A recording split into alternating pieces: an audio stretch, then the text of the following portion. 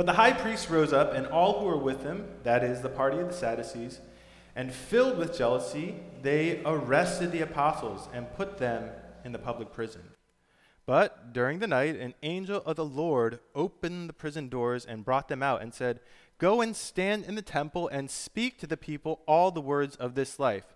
And when they heard this, they entered the temple at daybreak, and they began to teach. Now, when the high priest came, and those who were with him, they called together the council, that is, all the senate of the people of Israel, and sent to the prison to have them brought. But when the officers came, they did not find them in the prison. So they returned and reported, "We found the prison securely locked and the guards standing at the doors, but when we opened them, we found no one inside." Now, when the captain of the temple and the chief priests heard these words, they were greatly perplexed about them, wondering what this would come to. And someone came and told them, "Look, the men whom you put in prison are standing in the temple and teaching the people." And then the captain with the officers went and brought them, but not by force, for they were afraid of being stoned by the people. And when they had brought them, they set them before the council. And the high priest questioned them, saying, "We strictly charge you not to teach in this name. Yet here you have filled Jerusalem with your teaching, and you intend to bring this man's blood upon us?" But Peter and the apostles answered, "We must obey God rather than men. And the God of our fathers raised Jesus, whom you killed, by hanging him on a tree.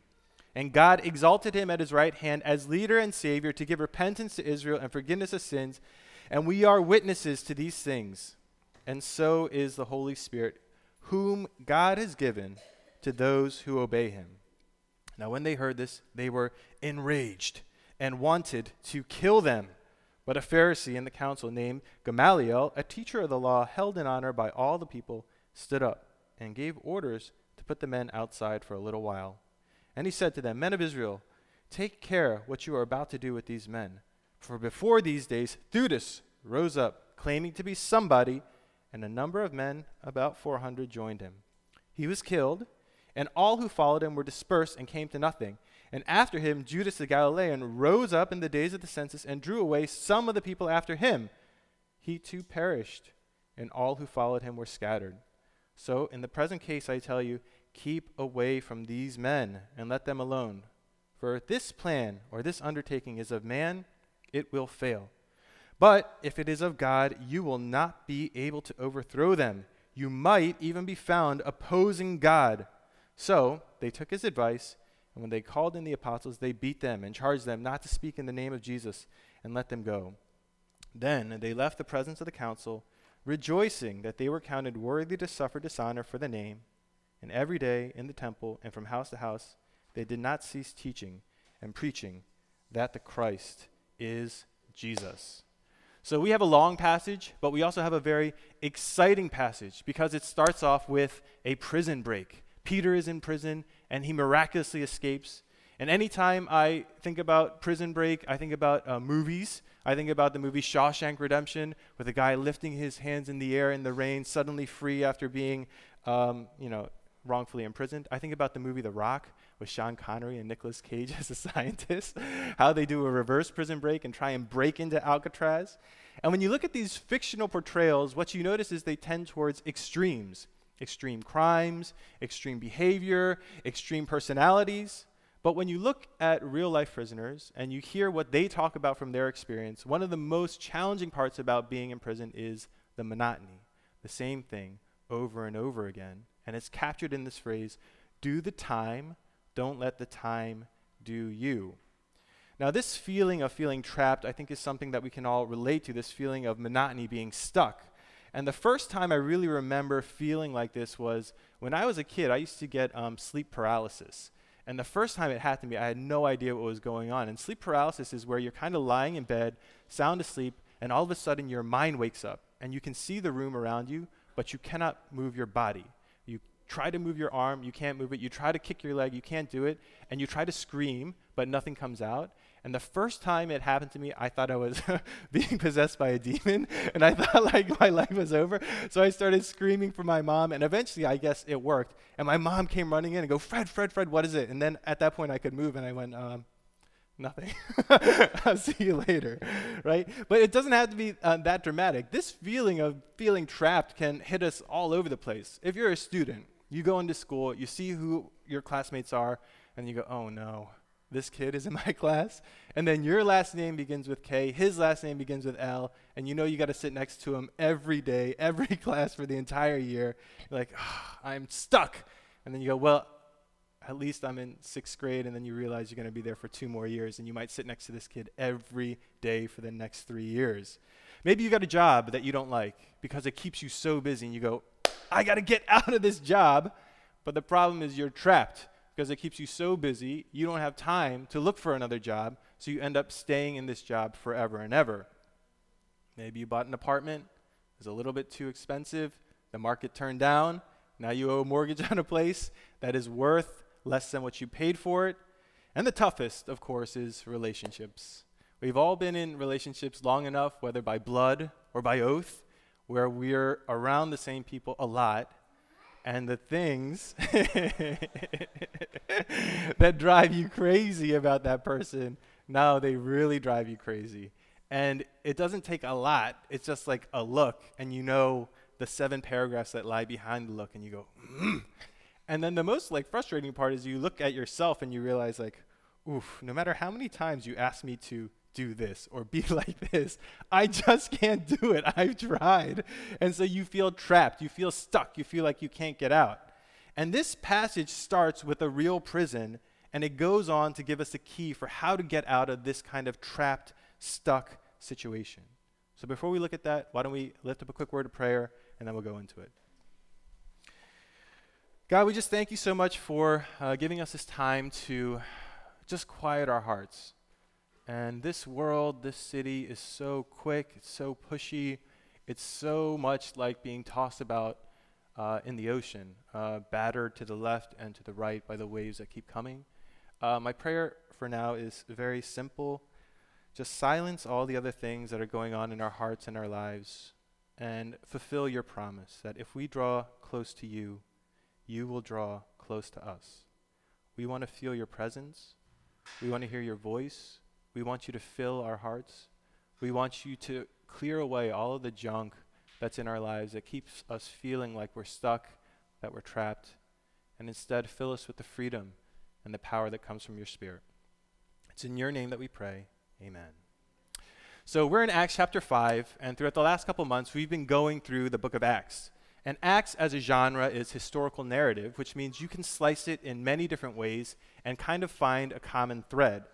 One of the first ways you can look at it is it's a story about the flowering of the Spirit. Before this, you have the Gospels, you have Jesus embodying God's presence with hands and with feet. But once he ascends to heaven, the Spirit is unleashed, and we begin to chronicle the different things that the Spirit does.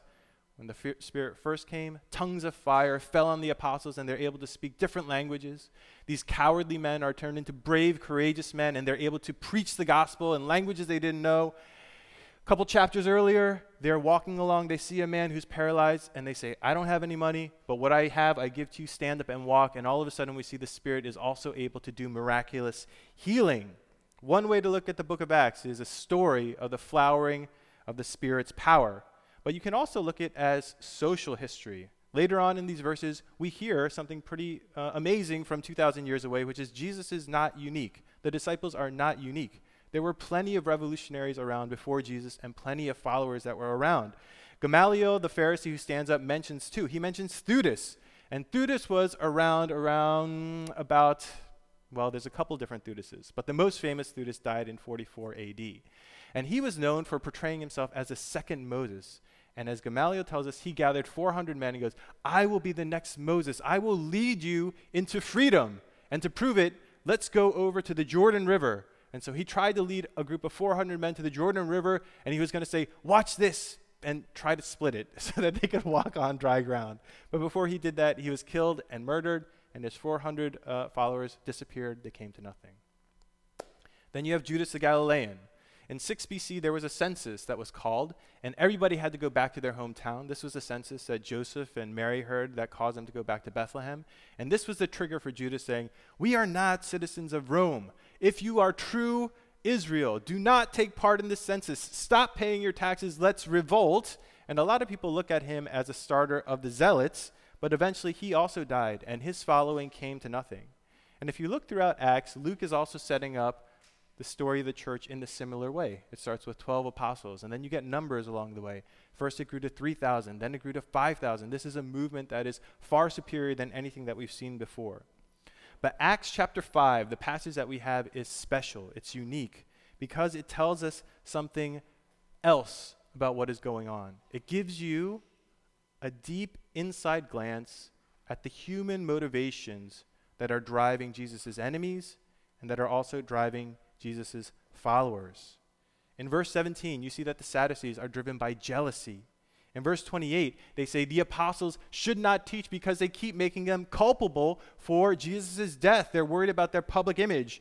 And then you hear in verse 26 that the soldiers are afraid to be rough with the disciples because they're afraid of the crowd. They're motivated by jealousy, they're motivated by their image, and they're motivated by the crowd. We just had a baby, 3 weeks ago, which, they're a potato, so they don't do anything, and you just face them the opposite direction, which is great because then you can just watch all these movies that are wildly inappropriate for kids. But you just go, this is great. And one of the movies I rewatched was the movie Iron Man, and I was like, I remember when this movie first came out, it was amazing. And I was shocked because Tony Stark, the leader of technology, has a flip phone from Verizon. And I was like, oh man, even Tony Stark didn't have an iPhone yet. And all of us pretty much are old enough to remember a time where these social media, these iPhone things did not exist, but it still does not keep it from infecting our minds. And the truth for you guys is you will only know a world that are infiltrated with phones. But as you think about it, jealousy, public image, crowd is the way that this stuff functions. The advertising is so good on these social media platforms that the moment I say to my wife, I want this, it shows up not only in my feed, it shows up in her feed. And we're convinced that somebody is listening to us. And then we start getting mad until we look at the advertisement and go, oh, that's great. I think I'll buy that. It's so good. But the problem is the way that they sell it to you is it makes you feel like you're constantly behind in life. Oh, if you were really on top of your business, you would already have this thing, jealousy. Not only that, but this stuff is infiltrated with filters and the most extreme examples. Oh, here's a coat you might like on a 6'2" guy with broad shoulders and a skinny waist. And then when I look in the mirror, I'm like, this is not what I was hoping to buy. You are infiltrated with this image, and then you become obsessed with your public image. You go, gosh, if I could just make this outward appearance right, then something else would be better. And over the last couple of years, one of the most startling things to happen is the rise of TikTok. So with Facebook, with Instagram, what you saw was controlled by who you followed, right? Your friends and people that you chose to follow. TikTok is a completely different animal. It shows you the most popular video regardless. And you are forced to follow the tastes of the crowd. And this type of algorithm has infiltrated into the other social media platforms through Reels or whatever. So we're constantly being bombarded with images that are better than us, with advertisements that make us feel like we're behind in life, with the tastes of the crowd that make us feel like this is what I should like. Jealousy, public image, and crowd. And even though these things might seem like disparate things or separate things, Peter, the apostle, when he talks about them, he groups them under one. These are the things that happen to you when you obey man. These are the things that happen to you when you are enslaved by the crowd. These are the things that happen to you when your most important priority in life is, how can I please the people around me? And when you first think of it, you might go, well, what's so wrong with that? I want people around me to be happy. I want them to be liked. But when you reflect on it, you realize that there's certain downfalls to that. The first downfall that came to my mind is you're always chasing a moving target. You're always trying to please the people around you, but they keep changing their minds on what they like. I'll tell you an example. 2015, I came back from Berlin, and I was like, I need to get a good pair of jeans. All the jeans I had, we'd washed 10 times, and then they start getting holes in all the wrong places. And I was like, I'm going to invest in a good pair of jeans. So I did all this research. I looked at all these different places, and I decided on Japanese selvage denim. I go, if I get these jeans, these will be the last pair of jeans I'll ever need in my entire life. So I went to the store. I went to buy them with Jen. I go, okay, I want these jeans. And she goes, those jeans are skinny jeans. I go, yeah, but skinny jeans, everyone's wearing skinny jeans. And she's like, first of all, you got big legs. Second of all, this is not going to be popular for a long time. I go, Jen, please, just let me do me. I know what I like.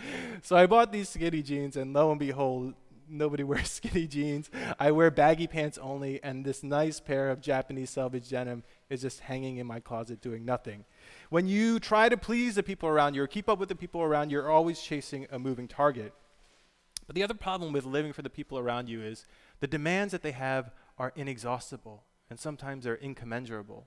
As I mentioned, we have a 3-week-old, and as I mentioned, he's a potato. He just wants 3 things: feed me, change me, and hold me. And it should be pretty easy to kind of fulfill those needs, but this kid is relentless. It's like Rocky IV facing the Russian. He just keeps coming and coming and coming.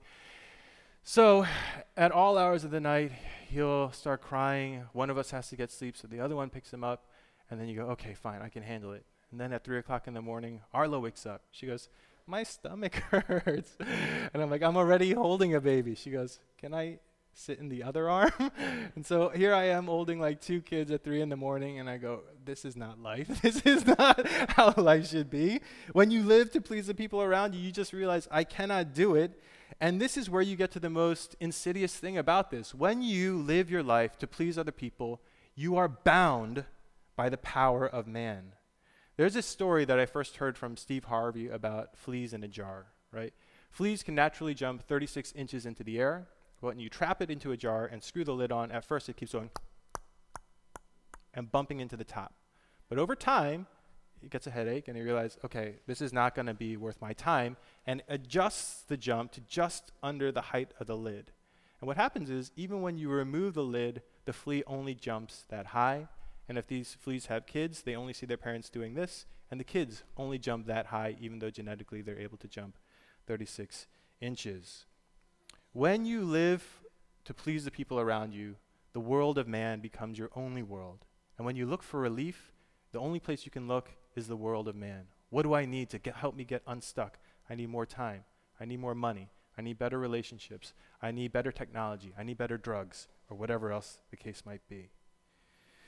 This world of just trying to please the people around you, which seems so harmless at the beginning, can eventually lead you to a place where you feel trapped, where you feel stuck, where you feel like you can't get out of it.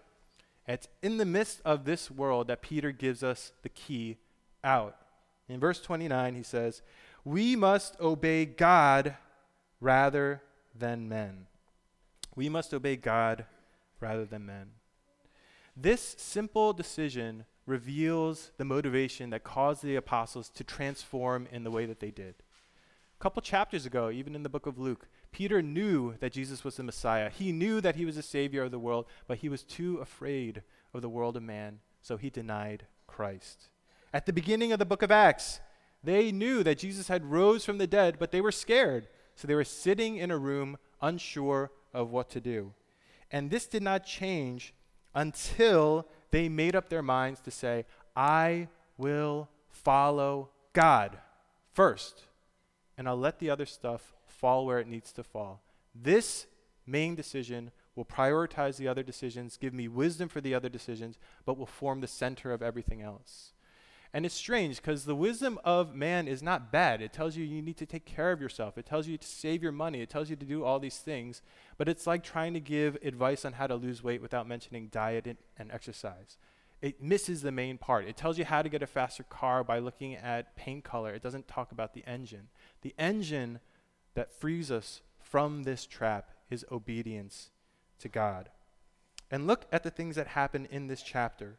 Where before Peter had been denying Christ, now he is preaching boldly in front of everybody, even to the very people who arrested Jesus. Where before they were cowering in these rooms, unsure of what to do, by verse 42, they're proclaiming loudly in the temple and other people's homes. If they had just stayed trapped in the world of man, this story starts off in a prison. And if they're in the world of man, the best they can hope for is a lawyer who can get them out. But instead, what happens? Something miraculous happens, something you could not have planned for. An angel opens a gate and lets them out. They are faced in front of a hostile jury. And if you're trapped in the world of man, the best you can hope for is to give the speech of your life, to change their mind, to help them, to convince them, to let you go. But that's not what happens. Peter doubles down on what he says, makes them even madder, and something miraculous happens. One of his enemies stands up and starts defending them and says, "So in the present case, I tell you, keep away from these men and let them alone. For if this plan or this undertaking is of man, it will fail. But if it is of God, you will not be able to overthrow them. You might be found even opposing God." The key, the power of making obedience to God the center of your life is you are no longer bound by the power of man. You now have access to the power of God. When you obey him, time, money, sense don't matter. God can overcome all of that. You're stuck in a prison, an angel can come and let you out. You're struggling with resources, he will provide. When you make God the center of your life, the power of God suddenly becomes available to you. And this is the pattern you see throughout Scripture. In Exodus, when the Israelites were under slavery and they were crying out to God, God said, "Paint some lamb's blood on your door." And when they did that, they were set free. They walked through the Red Sea on dry ground. They ate heavenly food from the ground. There is a guy named Naaman who was a Syrian general in the book of Kings. He was a popular general. He was a great general, but he had leprosy. He was stuck in an inescapable disease. He went to the prophet Elisha. Elisha said, "Wash 7 times." And by obeying God, he was freed from his trapped circumstance. And it said he had skin like the skin of a newborn baby and that he was clean. And you see that pattern over and over again. If you're stuck, what do? You obey God, you're set free, and the power of God now becomes available to you. I don't know what all of you guys are going through. Many of you are probably stuck in a situation like I described earlier. But the key that this verse hands to you is put God first, prioritize God, and let the chips fall where they may. Now, that's all fine, but when you get down into the nitty-gritty, you're kind of like, okay, so what? So for example, my daughter is 4.5, and she's learning the catechism, right? I guess this is a question and answer format. I think she's either learning it here or at school. And one of the questions is, how can you glorify God? And she answers, by loving him and doing what he commands. And then I press a little bit further. I go, okay, so what do you think God is commanding you to do this week? And she said, She thought. She goes, go to school? I go, okay, that sounds good, but anything else? And you're hoping love mommy and daddy, or be generous, or be thankful. And she sits and she waits. She goes, so anything else? And she goes, maybe wear a sweater? I was like, yeah, God probably wants you to wear a sweater. When you get into the nitty-gritty, actually applying what this means can be a very difficult thing. So I just want to give 3 quick encouragements. Some of us are already sitting on a specific command, and you know what it is. Every time you pray, you see a person's face in your mind, and God is saying, hey, email that person, see how they're doing. But you just forget, or you know that it's been too long. You know they sent you an email 6 months ago and you have yet to respond, and you come up with all these reasons not to do it. Maybe you know that you got to switch jobs because the one you're in is toxic. You know the one that you're in is going to keep you further and further from your family and from investing in your relationship with God. Maybe some of you are in a situation where you know you need to get some counseling. You are stuck. You need to talk to somebody, but you're embarrassed about it. Whatever that situation might be, act on it. My daughter has a saying from school, which I love and use against her all the time, which is, slow obedience is no obedience. So I'm like, Arlo, can you brush your teeth? 5 minutes later, I say, slow obedience is no obedience. And then she goes to do it. The typical example of this is Jonah. God gave him a specific command. He turned away. Some of you know what that command is.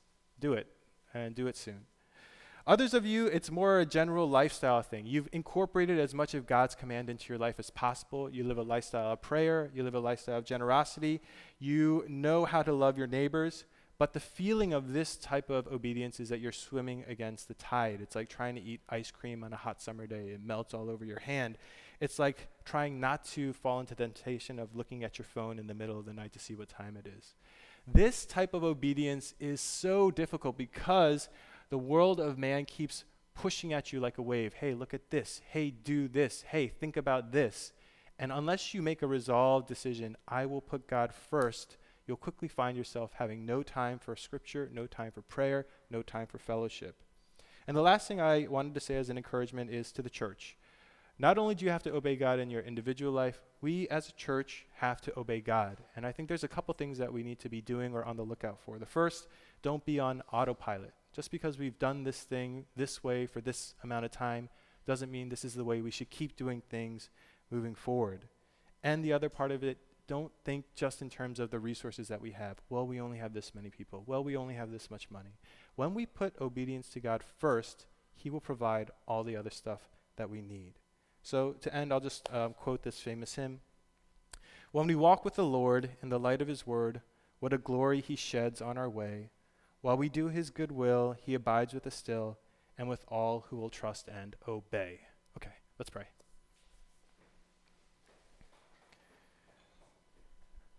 I think the toughest part about this message is not that we don't know that we should obey God, but we're not sure what the thing is to do. So before we sing some songs of worship, why don't we take a little bit of time? And if you're able to do that, maybe you can also start praying for our church.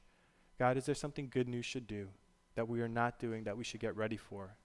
Have we been coasting? Are we on autopilot? Are we just taking for granted what we should do because it's easy? Or is there some greater, deeper challenge that lies for us? So why don't we pray like that for a little bit, and then we'll continue to reflect through song.